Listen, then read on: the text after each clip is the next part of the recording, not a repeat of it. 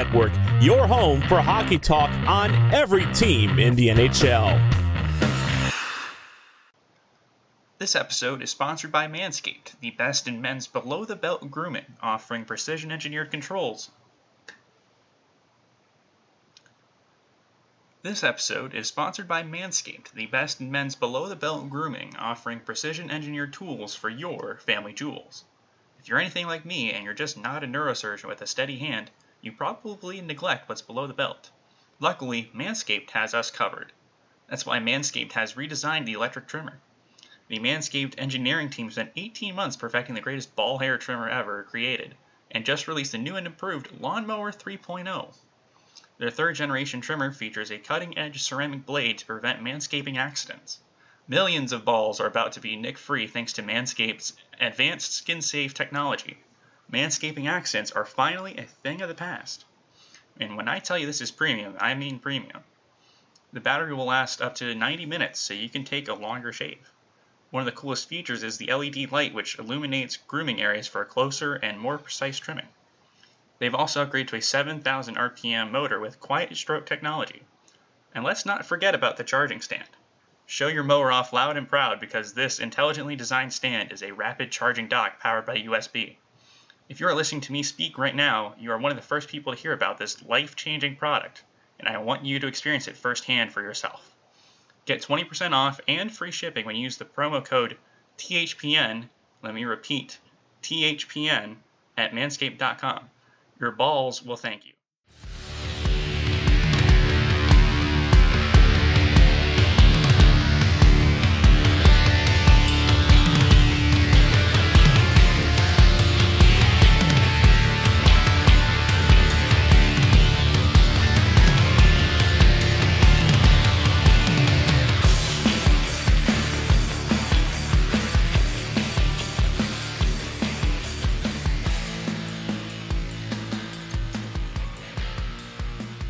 Hey y'all, welcome to another episode of the Grit per 60 podcast, play-in edition.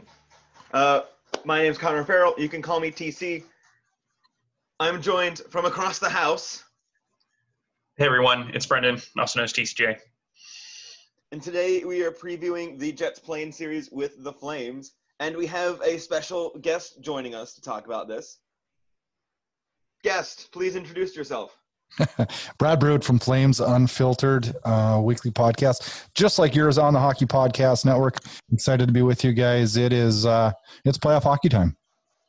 Yeah, so first let's where can they find you, reach you, all that stuff? You can find me at Flames Unfiltered on Twitter.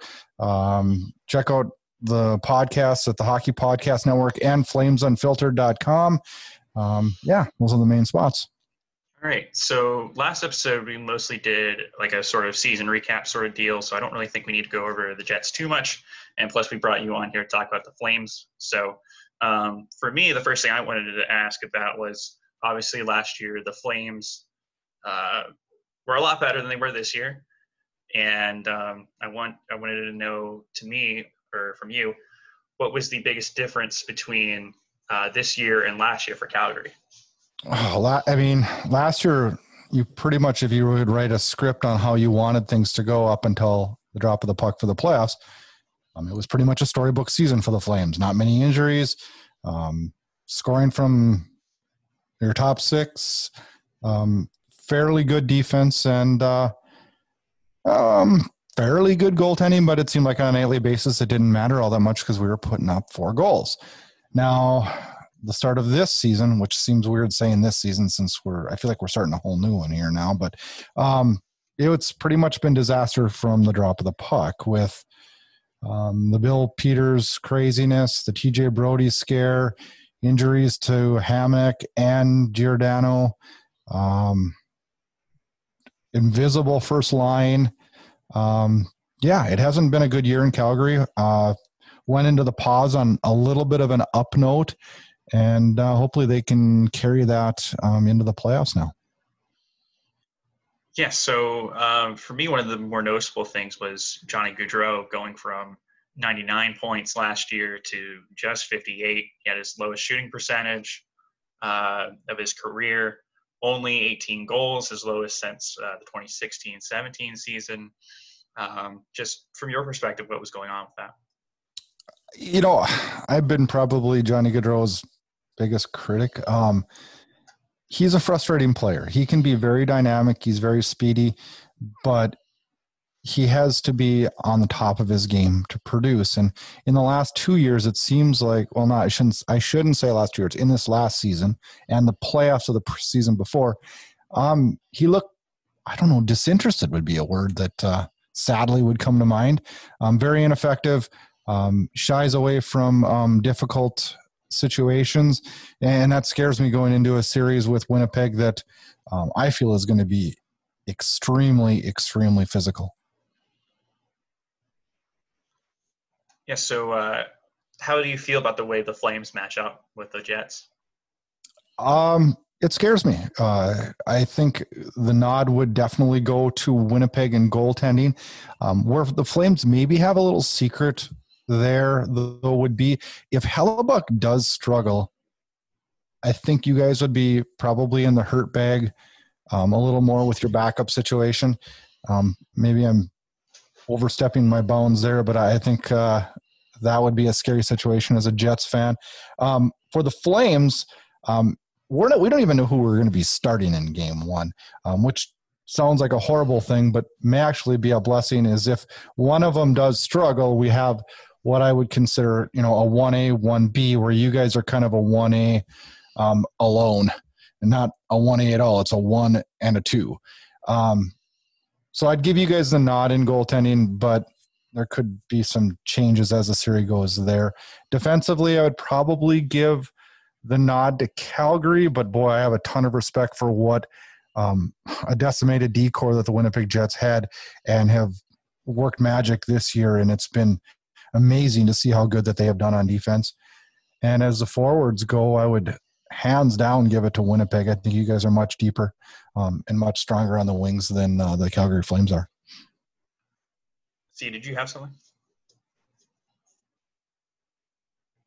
Kind of. So I was just thinking, the one player that has, you can correct me if I'm wrong, but I believe the one player that has Stanley Cup experience is Milan Lucic.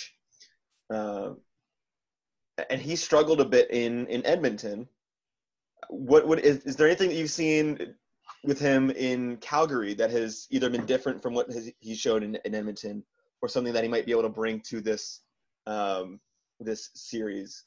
He's probably been a little bit more effective in Calgary than he was in Edmonton, but not much.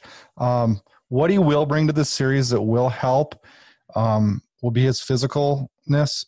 Calgary was beaten up pretty badly in the Colorado series last year, and Lucic will bring a physical presence that the Calgary Flames need. And he'll also bring experience. I mean, he's been through the Stanley Cups, playoffs, long runs, winning a cup. So that experience will help with a Flames group that really doesn't have a whole lot of playoffs experience, and what experience they do wasn't a lot of success. So those are the two things that he brings to the table. But if the Flames are going to depend on him as being a game changer, we're in big trouble. That's a good point. Good point. So who do you think would be a game changer in this series for the Flames? And I'm going to throw this question back at you when I get done answering, but I think that Elias Lindholm is probably a guy we need to have going. And number one, I mean, I think everybody will say this, and if we're talking to any team that's going in the playoffs, you have to have good goaltending. So those are the two biggest things. When you look at the Calgary Flames roster, like, this is a discussion I had last week on one of my shows. Who do the Jets fear in Calgary? Is there anybody?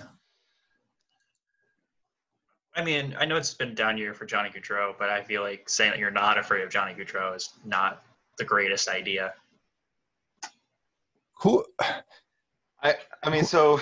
the way I tend to look at things, if we assume they go first line against first line, all right, let's say those are a wash. I don't know if the Jets have much of a counter for Matthew Tkachuk, Michael Backlund, and Mangiapane. I think we're going to see Mangiapane and Backlund and Tkachuk against your first line. Okay. Well, then that scares me yeah, even more because I'm assuming that we've got Josh Morrissey and Dylan DeMello playing with the first line. So just the Jets' defensive depth, just like I don't know who you've got on the back end there to slow down that other line, whoever's not playing against the Jets' top line, if that makes any sense. Mm-hmm. So Mangiapane, I think, would stand out. But if he's playing against Dylan DeMello, who's a defenseman, Dylan DeMello, or Josh Morrissey, then then that leaves Johnny Gaudreau pretty much, and Monahan and Lindholm. Like any one of those three could be very dangerous from a Jets. Well, plus, Matthew Tkachuk is always an X factor to me. So I'm not. He's one of those players where everybody but the Flames hates him. He's just such a pest, and he's just a big headache to deal with, and I'm not really looking forward to it. Well, I'm predicting he'll be in top form too. After a long layoff, I know he's ready to get back. Talking to the Flames media today, he was disgusted. He's sick of losing, and he wants to go on a run. So Tkachuk would be a guy that would scare me, but he's not that guy that's going to break a game wide open. I worry as a Flames fan about Patrick Laine. I worry about Scheifele and Wheeler and the strength up front, and guys like Kyle Connor who often get looked aside by many in the NHL, and he's probably one of the top 10 best players in the league. So there's so many different things and so many things to worry about up front for the Jets in my mind that gives you guys definitely the nod on offense in my mind. Yeah, I think Scheifele is probably the big X factor for Winnipeg in this series. But, yeah, I feel like the Jets, they do have a lot of firepower on the wings. Like, they're pretty deep. But the problem is that their center depth is just awful. Like, I've said this to Connor multiple times, but, like, there's a reason why every year they keep looking for another second-line center. And this year they decided the second-line center they're going to go out and acquire was Cody Eakin. Like, I don't think you can be a Stanley Cup contender with Cody Eakin as your second line center. And I still think that someone like Blake Wheeler or Andrew Copp is more equipped for that role. Yeah, if we're looking for some. Oh, sorry, continue. I think we're going to see a good series from Andrew Copp. I do. And I was going to say, for the Jets to be successful, I think Andrew Copp has to step up and play either as good as we've seen him play or a little bit better. And the other play, I think we would, just because we have that void in the center spot to sort of fill. The other play I would see that would want to see step up is Jack Roslovic, because he's that other guy on the wing, kind of young, really started to grow with the team into that forward core as the season went on. And I think if he takes another step, maybe if we have the confidence to play him on the first line, maybe we can slot Blake Wheeler as that second line center, as he's had to do in parts of this season and looked pretty good doing. Those are just my thoughts. I do see where your guys are coming from, though, when you're depending on Andrew Copp to have a good series up the middle. That would scare me also, because he is a younger player that doesn't have a lot of playoff history and stuff. So it's the same as, for the Flames. If we're going to have to depend on, Mangiapane and Dylan Dubé to lead the way, that's definitely a fear. Are they all capable of having good series and being that breakout player? Yeah, I believe all three of those guys that we talked about are. But going in, you definitely want to have your big guns like Monahan, Gaudreau, Scheifele, and Wheeler clicking, or otherwise success is going to be difficult. Well, I want to go back to what you were saying about the Jets defense, because from our perspective, like, I know that they have had to put up with a lot when it comes to departures and, like the sudden sort of retirement from Dustin Byfuglien. But I don't think that quite excuses just how bad their defense was this year. Like, yes, like Connor Hellebuyck was really good this year, but I think one of the reasons why he's such like a Vezina favorite is that the Jets defense was so bad that it made him look really, really good. See, I don't know. Maybe I'm being naive on this one, but I think when you look on paper, your defense looks horrible, but they actually weren't that bad this year numbers wise. Which numbers are you looking at? Well, I mean, like, no, I mean, you don't have guys that are going to put up numbers for you, believe me. But okay. I mean, did you guys think that after losing all those guys that you would be sitting where you're at in the standings at the end of the year? Probably not, but I feel like a lot of that is because, I mean, Hellebuyck was just on another level this year. To be quite honest. I'm always one of those guys. It's like, it seems like every time I look at a roster and it looks good on paper, and this is, Calgary a few years ago, I looked at it on paper and I'm like, this looks like a really good hockey team, and then they ended up not being. And you see that a lot of times. And I looked at your defensive core this year and I was like, oh man, this is scary. But you found ways. You guys seem to find ways to win hockey games. Well, and I think for Brennan and myself, we look a lot at like advanced metrics, and we look at expected goals for and expected goals allowed, and the Jets are near the bottom maybe near the bottom isn't the way to word it, but they're one of the worst teams as far as how many goals they're expected to allow, and a lot of that has to do with who they've got as their on their defensive roster. But fortunately, they do have Connor Hellebuyck behind them, who has been able to sort of step up and fill that need.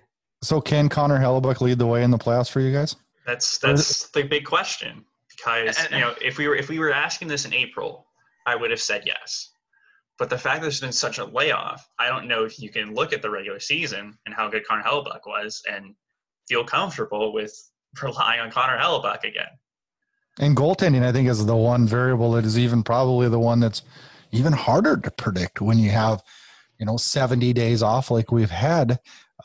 It's hard to say. I think Hellebuyck's definitely capable of it, but I think it's going to be a crapshoot for all 24 teams on what kind of goaltending they're going to get and what teams can get up to speed the quickest. Well, does that make you feel more comfortable with your goaltending situation then?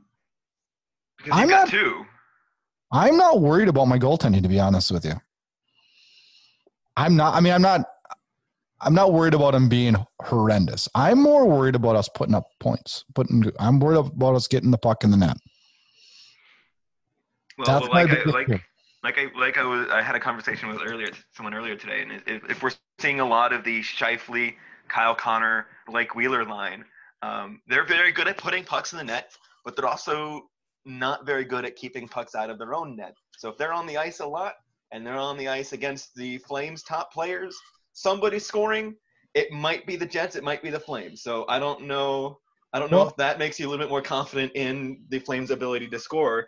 That does make me feel a little better, but because you know what? The Jets are one team that I always turn on and watch on TV simply because it's usually going to be kind of entertaining run and gun hockey, and that can work in your favor and it can bite you in the ass. But at least you guys, if you guys are going to play run and gun, it's a little bit easier to play run and gun with what's arguably the best goaltender in the National Hockey League behind you.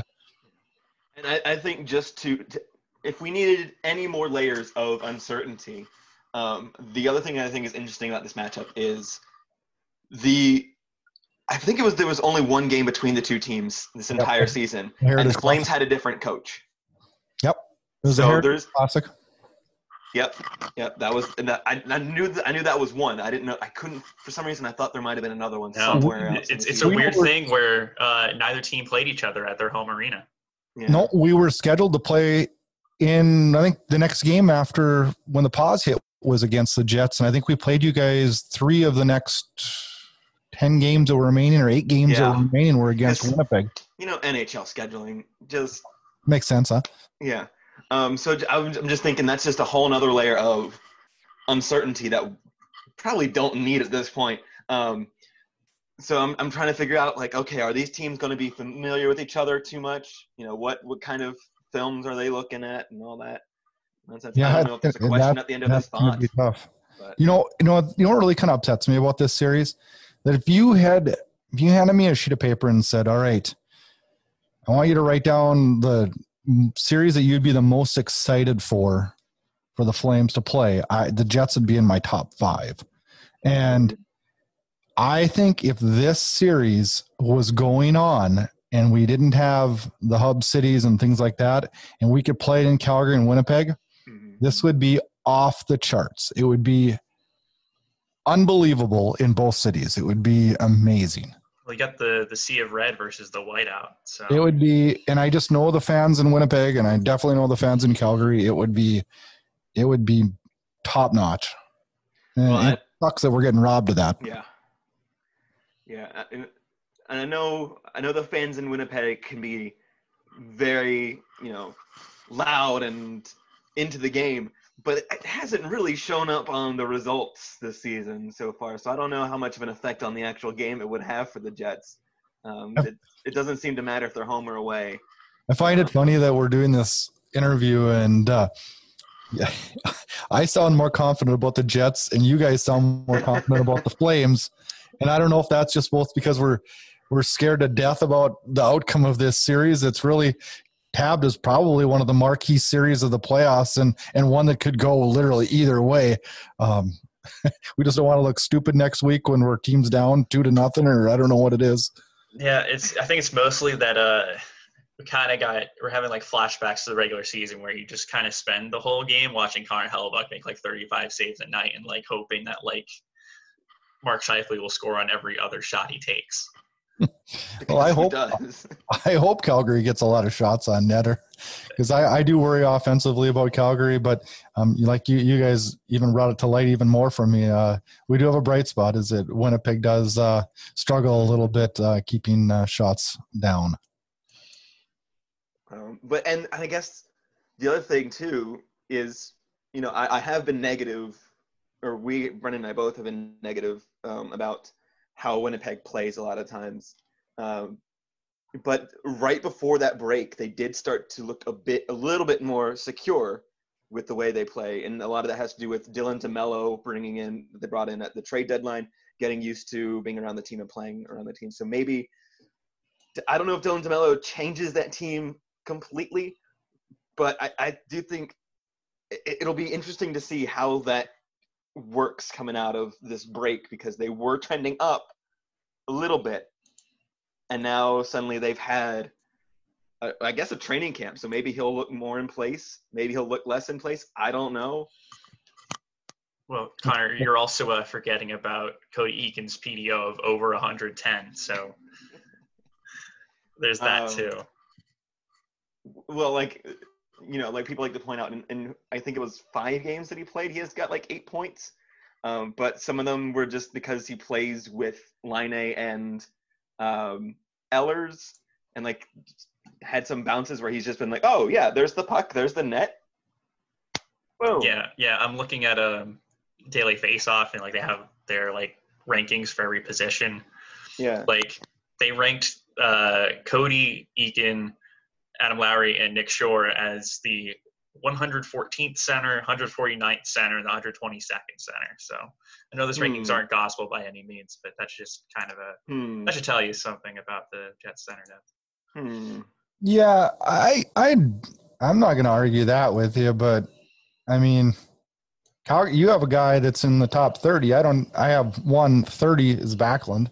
If you go off those rankings, I mean, yeah, and you can take those for what they're worth, but quite honestly, I think Cody Eakin was a hell of a pickup for you guys, and I think his experience is going to pay dividends for you guys in the playoffs. Well, hopefully this one doesn't end with a bad 5-minute major. So, yeah, no, I'm with you there, but. So we talked about our trade deadline pickups. I believe the Flames also made a couple of moves at the deadline as well.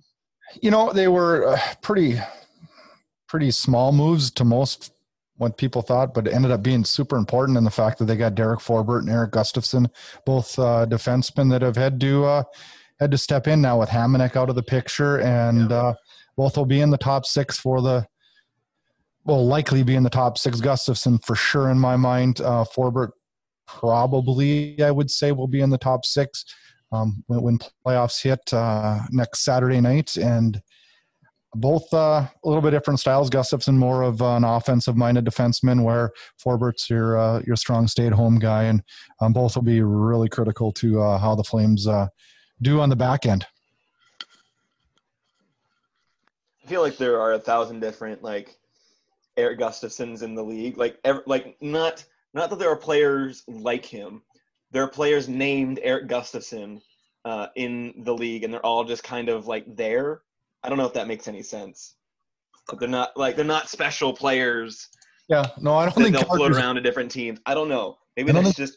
I don't think Calgary's looking for him to be special. I think they're. I think if we just don't have to say the name Forbort or Gustafsson, we're probably going to be in good shape. And I'm not saying that I don't trust them or I think they're going to be problems. I think what the Flames are looking for out of them is just to make sure they're stable, strong, and keep the puck out of the net. And I honestly believe that. And that's playoff hockey. I feel like the more intense the games get, the shorter the bench becomes very quickly. Gustafsson is going to be power play. Is going to be, on the blue line for the power play number 1 for the Flames. So, oh boy. Yeah, but I mean, I feel like if you can get 10 decent minutes at 5-on-5 out of your bottom pairing in the playoffs, that's a pretty decent sign. Yeah. Yep. Yeah. Do you have anything else you wanted to bring up about the Flames here?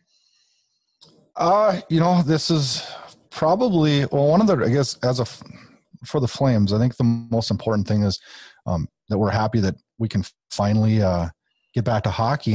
And the most important thing with that is there was so many unanswered questions going into this offseason with free agency and what we're going to do with this core group.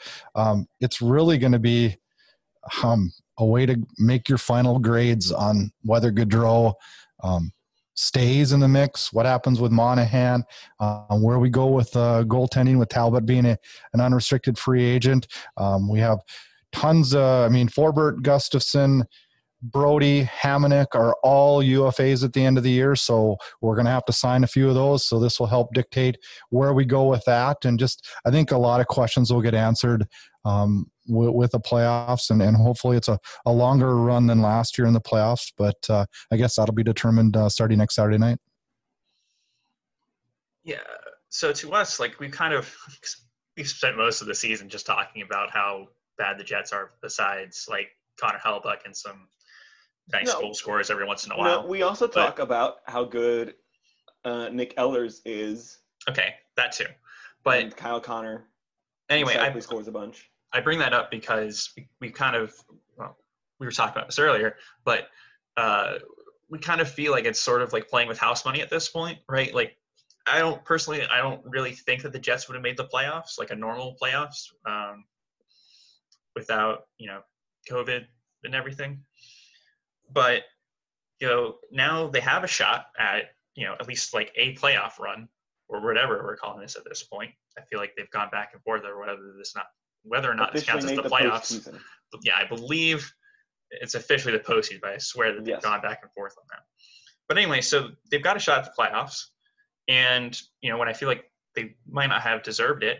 And even if they lose in the first round, right, they've got a 11.5% chance at Lafreniere. So, there's nothing really to lose here.